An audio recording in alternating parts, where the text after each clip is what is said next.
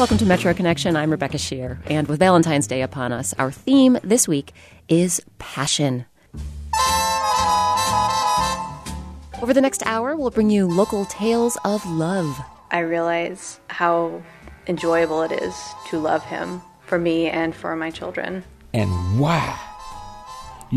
Did I not at least try to get a phone number or something? She was beautiful, and she was asking me to dinner, and that was more than enough.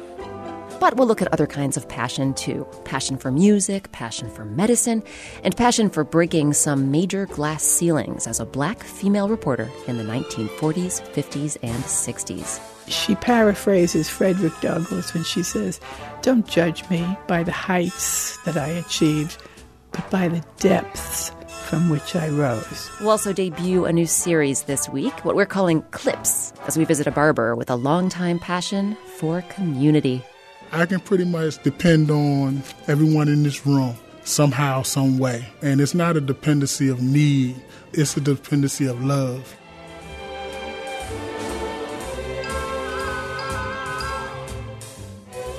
But we'll kick things off today with a love story, one that was quite a few years in the making. Larry Bell and Michelle Dompierre met relatively later in life and decided to take things a little bit slowly before getting married. They shared their story with Hans Anderson. Well, my name is Larry Bell. I'm Michelle Dompierre.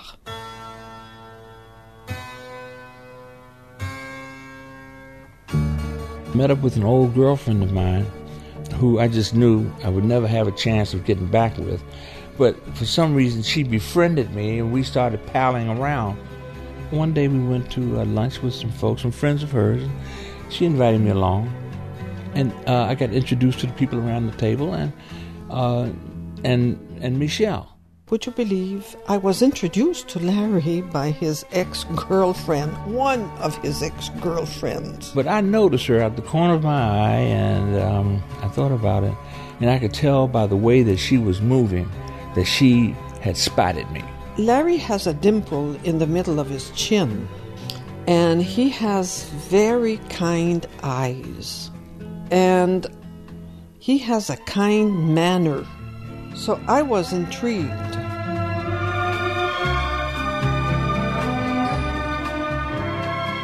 And my inner clock said, here's one. But then this new kind of consciousness that I was trying to work with and principles and stuff would not let me try to lay it on her, so to speak. We didn't speak much at that first meeting. I conducted myself like a gentleman, said so long to everybody, and for the next 3 weeks, I could hardly sleep. Thinking about Michelle and why, did I not at least try to get a phone number? And then a few weeks down the road, I saw him again. Got wide-eyed, and hands extended to each other and all this kind of stuff. It was apparent that we were feeling the same thing. I saw some sparkle in his eyes, and I guess I was communicating sparkles as well. But I said, you cannot leave here without giving me your phone number or some kind of way to get in touch with you. I can't stand it. And began a journey of strolls. Great and wonderful walks. Keeping a safe distance at the beginning. I was interested in knowing who he was. We were still getting, to know each other. I was not hot to trot.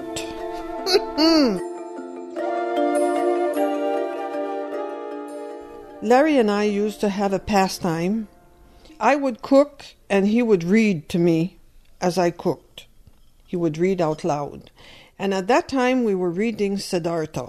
So I'm sitting in this little chair reading Siddhartha. And I was stirring the pot with a beautiful wooden spoon, and he was reading to me, and he put his book on his lap, and he said, "What are we going to do with this relationship?" So she stopped and turned around. I said, Came over to the chair, and on bended knee, proposed. And I said, Larry, will you be my fiancé?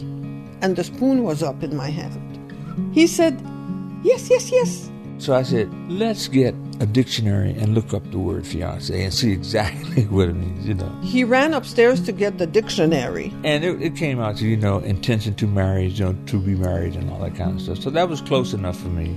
We took it slowly, The whole process was slow.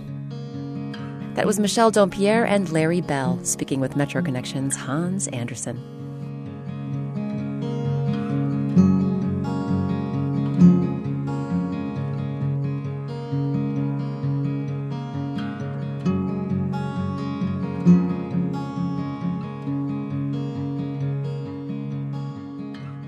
Our next story on today's Passion Show isn't so much about the lovey-dovey kind of passion, but more so that feeling you get when you focus your mind on something and then throw your entire heart and soul into pursuing it.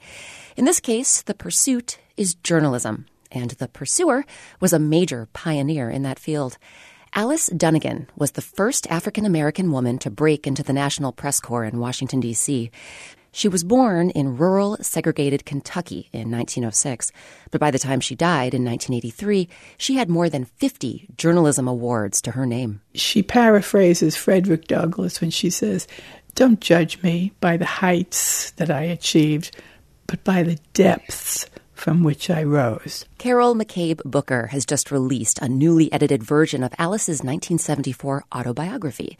The new edition is called Alone Atop the Hill, the autobiography of Alice Dunnigan, pioneer of the national black press. She was, for example, the first black female reporter accredited to the House and Senate press galleries. She was the first accredited to the Supreme Court and to the State Department press corps. And she was the first black woman accredited to the White House. If you go on the JFK Library website, his news conferences are there, and the first one in January of 1961. 8 minutes into it, you'll hear her. She's the first woman he recognized. And she's got this lovely Kentucky drawl. Yes, ma'am. Does your administration plan to take any steps to solve the problem at Fayette County, Tennessee, where tenant farmers have been evicted from their homes because they voted last November and must now live in tents? We are... The Congress of I recently visited Carol Booker, who lives on Capitol Hill with a couple of dogs, a couple of birds, and her husband, veteran journalist Simeon Booker. Simeon was the Washington bureau chief of Ebony and Jet magazines for more than half a century. Carol says her inspiration for editing and re-releasing Alice Dunnigan's autobiography came in 2013, when the National Association of Black Journalists posthumously inducted Alice into its Hall of Fame. Another nominee that night was Carol's husband, Simeon. It was mentioned that his book was readily available if you swiped the program with your smartphone. You could order it right there in the auditorium. And when mention was made of Alice Dunnigan's book, I remembered having met her at one of the famous Jet office parties at Christmas time. But I had never read the book. Well, I was astounded to find that it was very, very difficult to find. A few used booksellers were offering it on the internet for hundreds of dollars. And a few libraries, which I'm lucky enough to live near, had it in the reference sections. So I decided to read it at the Library of Congress. And it was a very thick book, 670 pages. And I thought that people today, particularly women today, particularly young women, perhaps even particularly young black women, should have this book available, should have her story available, because it's riveting, it's compelling, it's fascinating, and above all, I guess, it's inspiring. You mentioned all of these firsts that Alice Dunnigan achieved. They didn't come easy, though. Can you talk about some of the resistance that she encountered, some of the obstacles she had to hurdle over? Alice had a way of summing it up. She said, being a pioneer was no bed of roses. She ran into obstacles, as she reports, more on the basis of her gender than on the basis of her race. when she approached her boss by long-distance telephone, Claude Barnett, the founder and head of Associated Negro Press in Chicago, and told him she had been invited by the White House to accompany President Truman on an official 9,000-mile whistle-stop tour, he told her this was not the kind of trip a woman takes. And he told her it wasn't worth the money to him. And the White House had told each of the reporters interested in going that it would be $1,000 for their expenses. And Alice told him, well, as long as you consent, I'm going to go even if I have to pay for it. Obviously, she needed his consent because she needed those credentials. So Alice finally got $500 on a personal loan because the head of the NAACP here in Washington vouched for her. That was the only way she could get the loan because she had no collateral. So with that and $250 in personal savings, she got on the trip. And the two black male reporters were not even helpful to her. They ignored her the whole time. So it was a struggle every inch of the way. And one of Alice's favorite spirituals that she kind of cites as the underlying theme of her life was keep inching along. And that's what she did. She just kept inching along. There's a letter that you quote in the book from 1948, and she wrote, "If I can so live to inspire others to strive to achieve, I will not have lived my life in vain." Would you say she achieved her mission? Partly. She did inspire others. Ethel Payne was a black woman reporter who came to Washington in late 1953, started covering the White House in 1954. And Alice took her under her wing and mentored her, and they were friends for the rest of Alice's life. So there was at least one person who then went on to make quite a mark in civil rights reporting for the Chicago Defender. And she had the benefit of having somebody show her the ropes, which is something that Alice certainly didn't have. Alice had to learn everything the hard way. But I think that the fact that her book was lost all this time and her contribution forgotten does indicate that she hasn't as yet fulfilled her wish to be an inspiration to young women. And that's what I hope this new edition of her autobiography will accomplish. The young women will pick it up and read it and say, oh my God, she did all this. I can do it. I can get out there and I can achieve my goals. And it may not be today or tomorrow, but I just have to keep inching along. That was Carol McCabe Booker, editor of Alone Atop the Hill, the autobiography of Alice Dunnigan, pioneer of the National Black Press. Carol will be talking about and signing copies of the new book on February 24th at the Naval Lodge Hall on Capitol Hill. You can find more information on our website, metroconnection.org.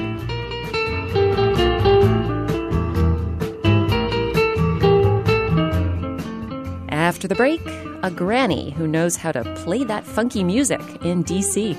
I love the people, and they seem to love us, so that's the way we play. That and more is coming your way on Metro Connection here on WAMU 88.5. WAMU News coverage of labor and employment issues is made possible by your contributions and by Matthew Watson, in memory of Marjorie Watson. And support for WAMU 88.5's coverage of the environment comes from the Wallace Genetic Foundation, dedicated to the promotion of farmland preservation, the reduction of environmental toxins, and the conservation of natural resources.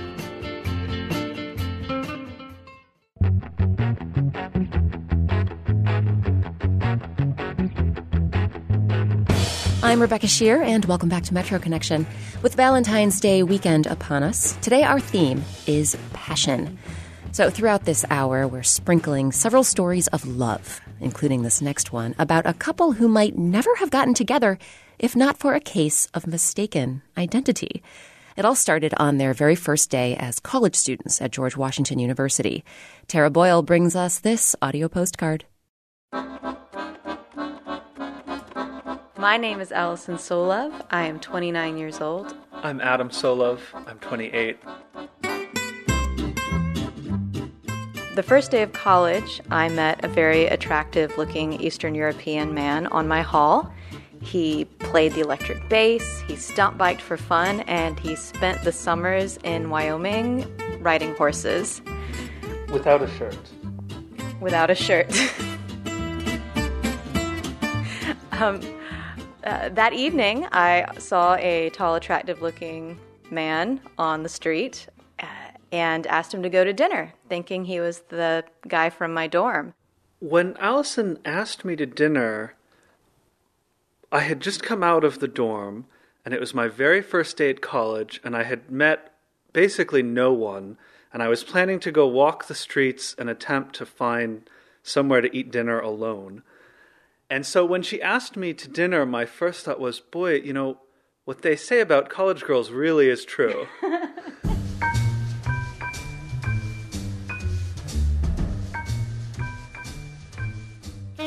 I'm from the Deep South, and I would never invite a man I hadn't met out to dinner. It took me, I think, until we were sitting down eating dinner, talking about the other people in the dorm, that I realized that she thought that I was one of them. And I didn't know what to do. But she was beautiful, and she was asking me to dinner. And that was more than enough. Well, we dated for 6 years. So we had already decided to get engaged, and I had planned a trip to visit her over Christmas break. But to add just a small amount of surprise, I actually told her the wrong date and flew out a day early, and her first reaction is, "You're not here until tomorrow." And then I pulled out the ring, and she was suitably surprised, and the family was there to witness it. It was a very nice day.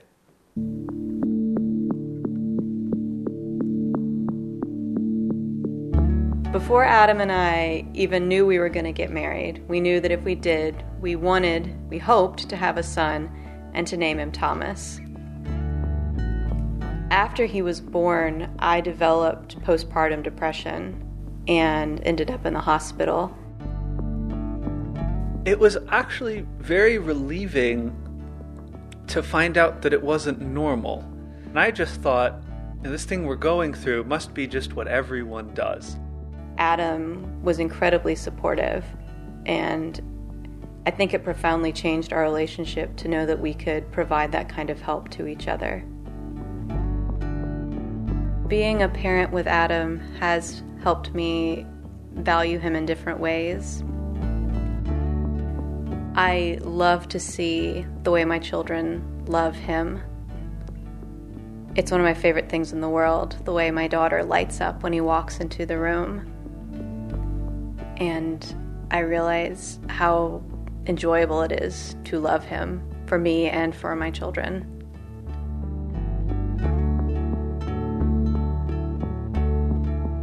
This story was produced by Metro Connections' Tara Boyle and came to us through the Public Insight Network, or PIN. It's a way for us to share story ideas with you and for you to share your expertise with us. If you'd like to join the network, head online to metroconnection.org/PIN. Earlier in the hour, we heard about the life and career of Alice Dunnigan, a Kentucky native who became the first black female reporter accredited to the House, Senate, Supreme Court, and White House press corps. While the man we'll hear from next is every bit as passionate about what he does for a living. For nearly 2 decades now, Dwayne Johnson has been working in the Brookland neighborhood of Northeast Washington at the corner of 12th and Girard as the owner of M&S Barber Services. And that's where we're going today as we debut Clips, our ongoing exploration of DC's barbershops in partnership with Elevation DC, a weekly online magazine about what's next for the city. We recently spoke with Dwayne, who's facing an uncertain future now that a developer has bought the building that houses M&S and plans to convert it to condos. My name is Dwayne Johnson. M&S Barber Services opened up September 16th, 1995. M&S Barber Services are the initials of my parents. Mr. Medell Ford, Medell, and my mother's nickname, Miss Sweetie, Sweetsy. We opened up, like I said, it was a Tuesday, right about 11:15. We signed a lease, sitting right in the middle of the floor, 2 card table chairs and a box. We hadn't even went and bought barber chairs yet, but we knew it was going to be a barber shop. And we knew it was going to probably be one of the best barber shops in the city, too. My clients are professional people, honest people, beautiful people, godly people, average people. We look at it like once you come through that door, you're not even a client no more. We consider ourselves family. We family, y'all? Yeah. See what I'm saying? We family. I mean, I met my wife in this barbershop. She called me on the phone because her son said he didn't want to go to the old barbershop. And I'm like, bring him. And that's been 6 years. That's been 6 years, and now we've been married a year, so it's a family. A lot of these people, of course, they come back for the barbershop, but then it's the other things that we have going on in here. I mean, it's always something going on, and it's always something positive going on in here, too. We partnership with MedStar Health, and we conduct pressure readings and diabetes screenings every Tuesday, Thursday, Friday, and Saturday. We reach out to over 1,500 Afro-American men, and we have an accurate roster and listen that we stay in daily contact with and provide these type of services for.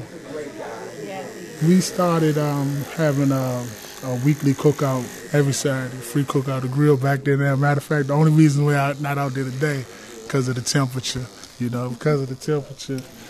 Got a lot of kids in this community, and a lot of kids, we don't want to classify them as less fortunate, but they kind of look forward to a meal. And something as simple as a hot dog or a hamburger make a big difference. A pack of hot dogs only costs us $1, and we feed 8 to 10 people.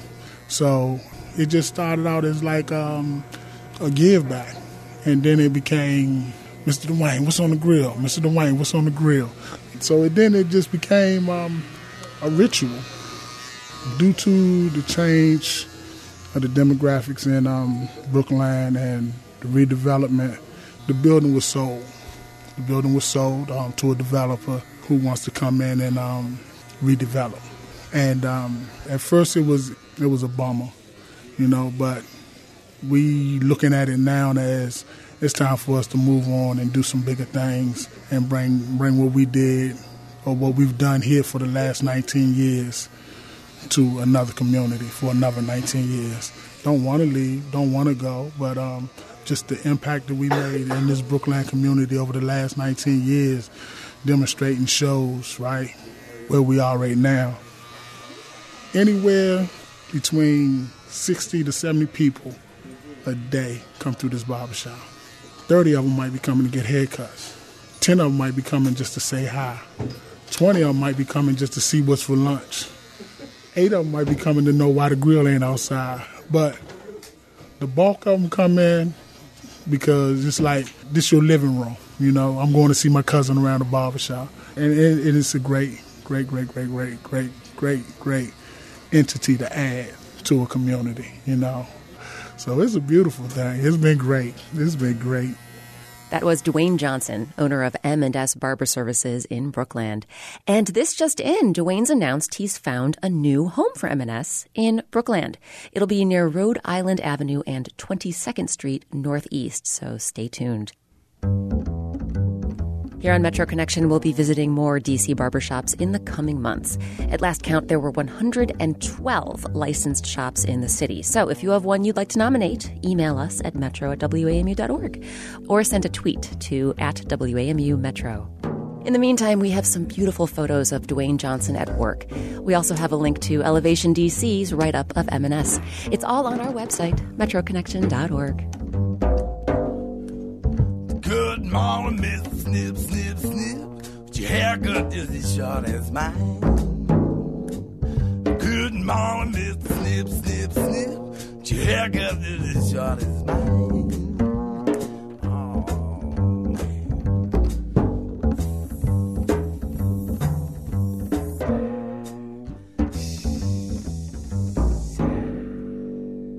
down 12th Street from the current location of M&S, turn right on Rhode Island Avenue, and in less than 2 miles, you'll reach the Showtime Lounge in Northeast D.C. It's known as kind of a hipsterish dive bar, so it's not exactly the kind of place you'd expect to see a fusion funk band led by a white-haired octogenarian. Lauren Ober introduces us to Granny's Ball of Odds. Now, Sundays aren't usually great bar nights, but on this night and every Sunday, the Showtime bar has a special draw. And it's not the $3 cans of Natty Boh. It's Granny. Got a question for you. Look up.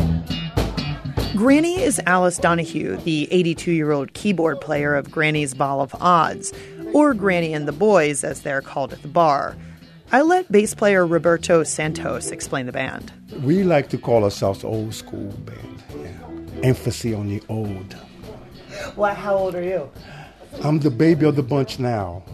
I'm 58. And because this is radio and you can't see them, we should note that Santos and the other men in the band are black. Donahue is white. Not exactly your average bar house band. Richard Lynch, the band's drummer, knows that Granny is an oddity.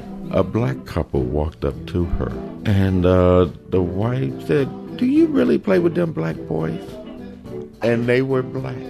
She was just puzzled. She'd not seen this before. Visually, it's a little jarring. With her head of loose white curls, long skirt, and Velcro sneakers, Granny, well, looks like a grandma. You half expect Donahue to invite you over to her house for some milk and cookies after the show. She has definitely gotten some confused looks from people in the bar. Some of them will come up at the bar and watch my hands and look at my shorthand music to make sure I'm really playing that, or am I just a prop? It's sitting there pretending, Why would somebody think that you're pretending? You'd be surprised because we are a strange band. I'm almost like, I shouldn't say it this way, but I'm almost like a gimmick. The makeup of the band might seem gimmicky, but its origin story couldn't be more organic. Donahue began playing the piano when she was 3, but somewhere along the line she left the keys behind. Sometimes when you're married, you sort of have this split role and there's not too much time for being Alice. You're the wife and the mother and everything else, but you sort of forget yourself along the road. In 1996, her husband of nearly 50 years died. A year later, Donahue enrolled in University of Maryland's continuing ed program for seniors to study music. That's how she met Richard Lynch, who was working at the Roy Rogers on campus. I saw her sitting in the Roy Rogers, and I just wanted to be funny and mess with her, and I did. Just walk up behind her, never seen her before. She was reading a music book, and I just snatched the book out of her hand and just said, "Thank you."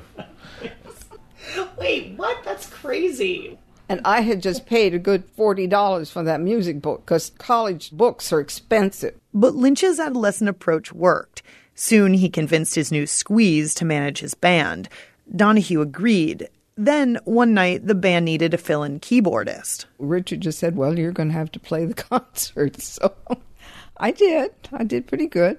A couple of the musicians said, well, she held her own, which is, I guess, good. So that's how I started. Donahue's been with the band ever since. And unlike many band romances before them that flamed out, Donahue and Lynch are still together. Lynch says Granny is the reason he still plays music. I'm playing music because of her. If I wasn't playing with her, I wouldn't be playing music any longer.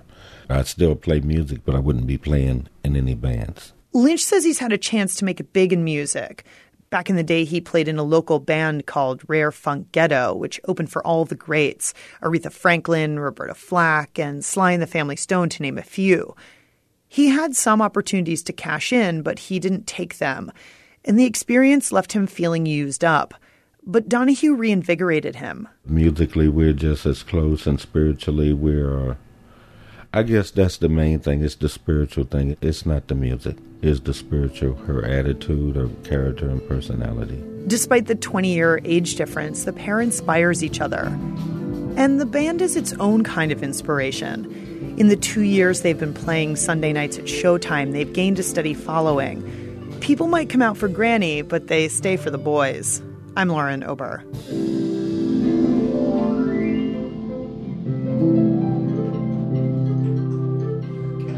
featuring the golden fingers. All right, you've heard Granny tickling those ivories. Now you can see it too. We have a video on our website, metroconnection.org. And now it's time to knock on some doors with our ongoing journey around the region. On today's Door to Door, we visit the Hunters Woods neighborhood of Reston, Virginia, and Old Town Laurel in Maryland. My name is Joanne Norton. I live in Hunters Woods section of Reston, Virginia. I have lived here in this place for 20 years. Hunters Woods is located south of the Dulles Access Road, west of Soapstone Parkway, above Lawyers Road in Reston. I read about Reston in Women's Day in 1975. It was a planned community. It had many advantages that I wanted to take part of. It had all income levels, it had a sense of community, and it was open to everyone. Some people have felt that Hunters Woods Plaza and the surrounding area has maybe a little bit of crime, but that hasn't been my perception in the past 20 years. I feel very safe walking here. And the new design of the plaza really makes it seem more welcoming to everyone. Outside my window, I have woods. I can go out my door, go on the trails, and walk to most anywhere in Reston. Depends on how much energy I have. My name is Jana Levin. I live in Old Town Laurel, Maryland. I've lived in Old Town Laurel for about 20 years now. Old Town Laurel is located halfway between Baltimore and Washington. Back when George Washington was president, he used it as a stagecoach stop because it was exactly halfway. The history of Old Town Laurel dates back to before its incorporation in the 1800s. We were a mill town. We had a mill. We're right on the Patuxent River, and it was a thriving mill. That's how the town developed, as factory towns do. The mill comes first, then the houses, then the main street, then the churches, and then the schools. And in the 1800s, it was incorporated into its own city. We also have a beautiful riverfront where, you can run, you can walk, you can take your kids to play, you can take the dog to walk, and you wave and you know everybody. You feel safe there. I live in such a beautiful, sweet, nice town that doesn't cost me a fortune to live in. I have a historic home right on the main street where I walk out on my front porch and drink coffee and watch all of the local color walk by. I can't imagine what would ever get me to move.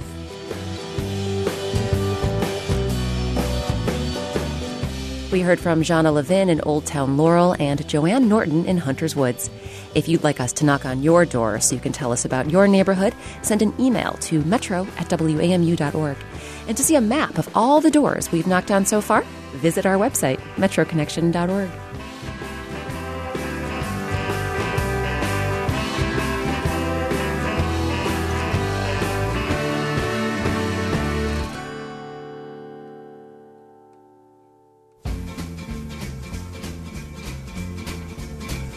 In a minute.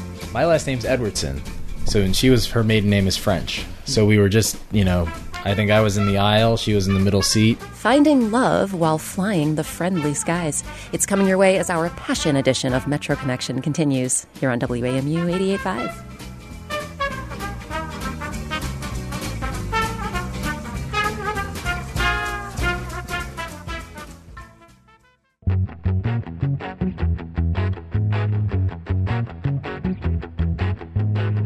Welcome back to Metro Connection. I'm Rebecca Shear, and this week we're heating things up with a show about passion.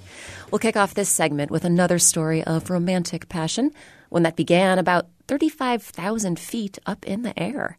Hans Anderson brings us the story of Matt and Justina Edwardson. My name's Justina Edwardson. I'm a baker, and I live in Tacoma Park. Hi, my name's Matthew Edwardson. I work in development on environment and natural resource, and I live in Tacoma Park as well. July 2000, we were going into the Peace Corps. On the airplane, the tickets were alphabetical. My last name's Edwardson. And her maiden name is French. So we were just, I think I was in the aisle, she was in the middle seat. So we were on the plane flying over, got to know each other quite well. We had a couple drinks. It was Air Afrique before they stopped flying. The stewardesses were very generous to all of us in terms of the alcohol beverage cart.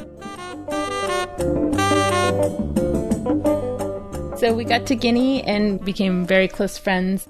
We never made it to each other's respective sites, but we did see each other at various functions. He would write letters to me and send me pictures. It's kind of hard to imagine, but this is like pre-cell phone. This is pre-everything. So this was, you want to talk with someone, you write a letter, and you put very important on there. And it was always important to have a stamp because that would help it get there quicker. And then you would give it to the taxi guy, and then the taxi guy would give it to another taxi guy in another town. And then it would just keep going town to town to town. And then someone would eventually get the letter, maybe a month later.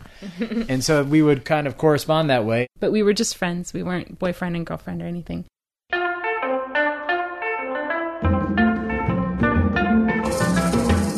When we left the Peace Corps, I ended up moving to Seattle in Asia. I lived here, and then I was overseas a little bit, but I was, working in development in Washington. A couple of years apart where we still communicated. And I was in Korea, and you were living in... I was in Uganda. And I got a cassette in the mail of a song that you'd found in the market that was called Justina, and they just sang Justina, Justina, Justina over and over and over again. I remember finding that cassette tape in some little market in outside of Kampala. I was like, this is... Because Justina is not a name you hear often. So to see it on a cassette in a little market shop in Kampala, outside of Kampala, was pretty fun. Yeah.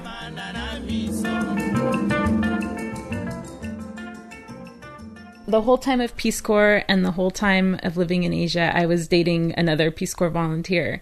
And then I broke up with him when I left and moved to Washington, D.C.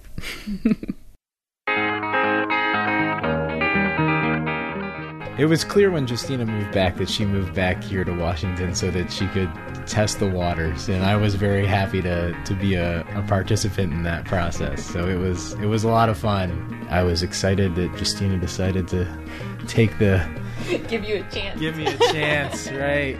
Right, give me a chance, and the chance has been wonderful. And here we are, 3 beautiful children, cats and dogs, and a house, and Tacoma Park, and loving our life.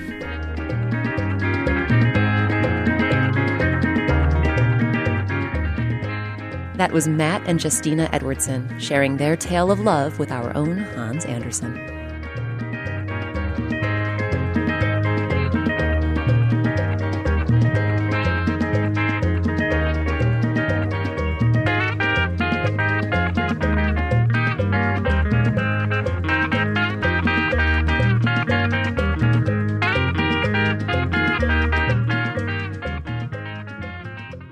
Our next story is about a passion for a certain sport, one that's been a staple on the West Coast for years.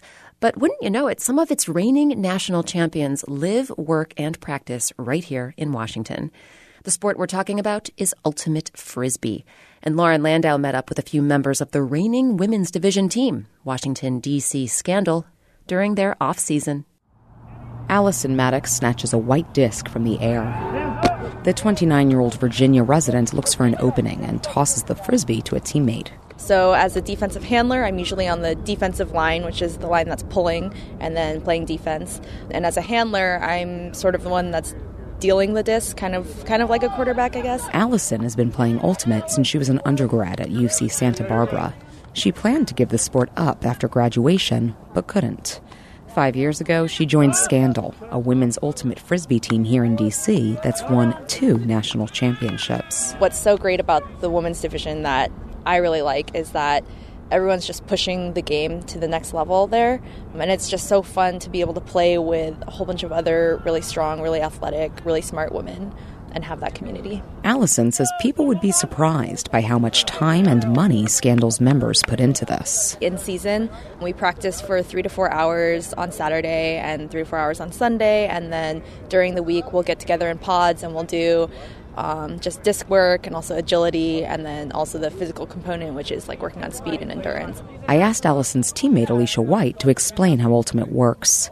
There's a lot more to the sport than throwing and catching frisbees. It basically looks like a football field, and it combines components of like football, soccer, and basketball. Play a little bit like football where you have a defender on you and you're making cuts to try and get open, but it is a non-contact sport, so there's no tackling, and once you catch the frisbee, you have to stop, and then you advance it up the field to the end zone by passing it to your teammates. Alicia also started playing in college, then moved to San Francisco, where she played for former national championship team Fury. She says Ultimate provides a great release. I think a lot of us are very hardworking professionals or students. For example, I'm in medical school right now. It just provides that balance of like having friends and running around, exercise, physical activity, the competition that we lack in kind of other aspects of our life. Another addition came to Scandal with a lot of prior experience. Coach Alex Dutchy Geskier has been playing Ultimate for more than 20 years. Up in Boston, he played for then world champion club team Death or Glory, then moved to San Francisco, where he captained and coached a championship team called Revolver. After moving to D.C., the 37-year-old linked up with Scandal. My first year as coach, the team went from semifinals to winning nationals in a fantastic tournament where we beat heavy favorites Seattle in semis and then six-time defending champions Fury from San Francisco in finals, in a game that was really about the hard work and the team spirit that the team had been building over the whole course of the year. Scandal co-captain Sandy Jorgensen says all of her friends play Ultimate. She jokes that she'd have nothing left if she stopped. It's the place that I get to be competitive and athletic and feel powerful and confident, which I don't always at work or when I was in school. And it's just an amazing community of both women and men in the larger community. Today, the teammates are playing with some of those men. It's the off-season, so they're on the polo field by the MLK Memorial playing Ultimate, a sort of half-court version of Ultimate. Jonathan Neely is a captain of Truck Stop, which doesn't have 2 national titles under its belt like Scandal does, but Jonathan says the guys are working to follow the ladies' lead. Yeah, there's both respect and excitement and a little bit of envy, definitely. He's been playing Ultimate since he was a teenager. It was a varsity sport at his high school in Seattle. Jonathan says Frisbee is thriving in D.C., but the 9-to-5 culture presents a challenge. Typically, the people who live here work pretty demanding jobs, and a lot of the Ultimate cities that are more destination cities, I think, have economies and whatnot that support people who do want to kind of work to play Ultimate rather than the other way around. Allison Maddox says the broader public doesn't pay much attention to Ultimate, but the people who play take the sport very seriously, and others are catching on to that. The past 2 years, the national championships have been broadcast on ESPN3, and in the men's division, going pro is starting to become a real option. Allison says it's an interesting time for the growth of the sport, and she's excited to see where it goes. I'm Lauren Landau.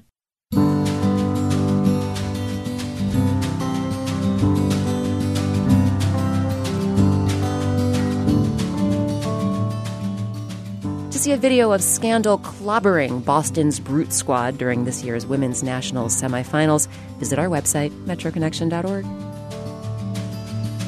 My little frisbee, please return to me.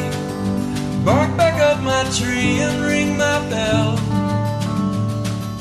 If you are busy, if you are dizzy, just bark back up my tree and ring my bell. It's time now for our monthly look at DC's literary world. We call it Bookend. This time around, Jonathan Wilson sits down with Nadia Hashimi, author of The Pearl That Broke Its Shell. Hashimi is the child of Afghan immigrants, and her first novel explores how, for generations, many Afghan girls have been raised as boys, so they can access education and freedoms they wouldn't have otherwise. Hashimi hasn't had to face those problems. She was born in the U.S., and when she's not writing, she works as a pediatrician. She met up with Jonathan in a rather unusual writing spot to talk about following her passion and finding balance between 2 seemingly different careers. This isn't your typical writer's studio, but this is my latest home away from home. So right now we're sitting in my husband's surgical office. This is called Brain and Spine, Center for Brain and Spine, and he's a neurosurgeon. All right. So you also are a doctor, right, by training? I am. I'm a pediatrician, which has probably enabled me to be a little bit more helpful in managing his office than otherwise. But it's been interesting, kind of transitioning from my pediatrician life to writing life. Let's talk about your, I guess, life as a writer. I'm wondering, growing up, again, being educated as a doctor is no joke. I mean, you really have to commit yourself to that. But did you always have this desire to write fiction or just write in general? How far back does that go? So interestingly, I went back home a couple of weeks ago and was digging through my old scrapbooks from school, and my parents have kept every tiny little report card and every little success note that I got. And when I went back, I saw that it looks like there really was a desire to write, but I wonder if every child has that, where you're first starting to get into books and you're first falling in love with reading. As I went through the rest of my schooling, I sort of fell into the more sciences, and a career as a physician was a natural fit for me because I liked working with people, children specifically, and because I really enjoyed the sciences. But once we sort of settled down into a normal life and we'd finished schooling, it was really my husband's encouragement, seeing me read books and ignore him when we were on vacation. He said, you know what, I think you really, really want to do this. You've got a passion that's in there and you really should follow it. And like I said, he's a big believer in chasing down your dreams.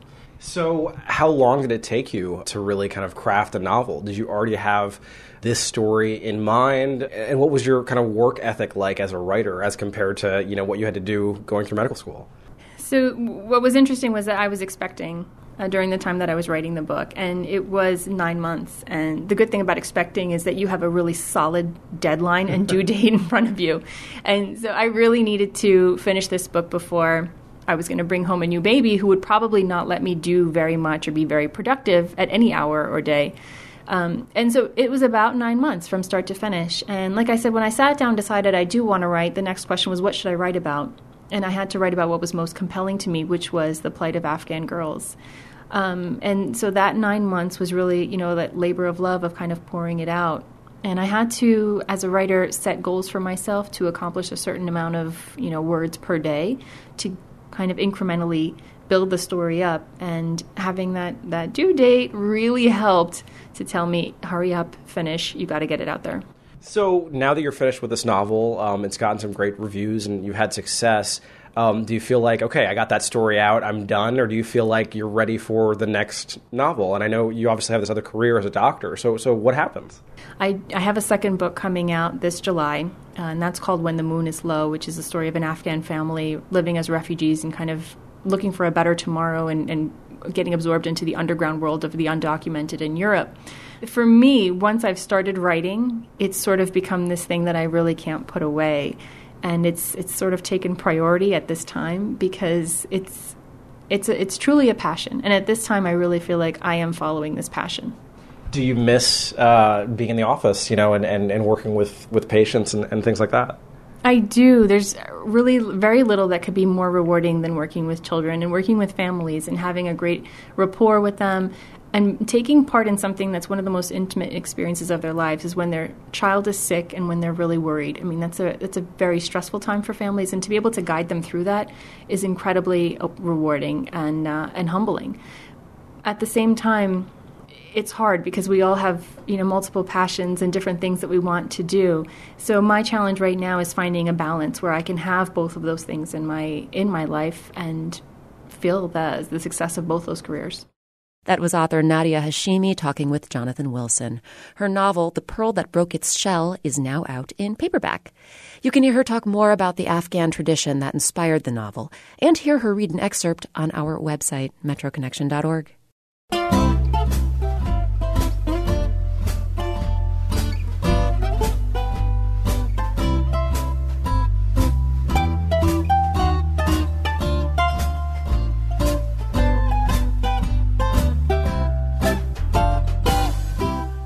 And that's Metro Connection for this week. We heard from WAMU's Jonathan Wilson, Hans Anderson, Lauren Landau, Tara Boyle, and Lauren Ober.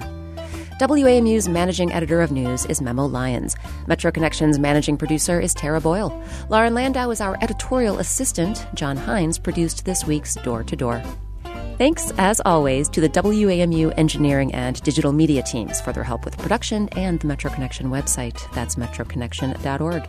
Our theme song, Every Little Bit Hurts, and our door-to-door theme, No Girl, are from the album It Was Easy by Title Tracks and used with permission of the Ernest Jennings Record Company. You can find info about all the music we use at metroconnection.org. While you're there, you can also find a link to our free weekly podcast or check us out on iTunes. We hope you can join us next week when we'll explore why the homeless rate is growing in Washington, D.C., even as it drops in other cities.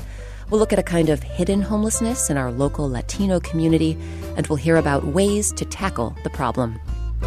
I'm Rebecca Shear, and thanks for listening to Metro Connection, a production of WAMU 88.5 News.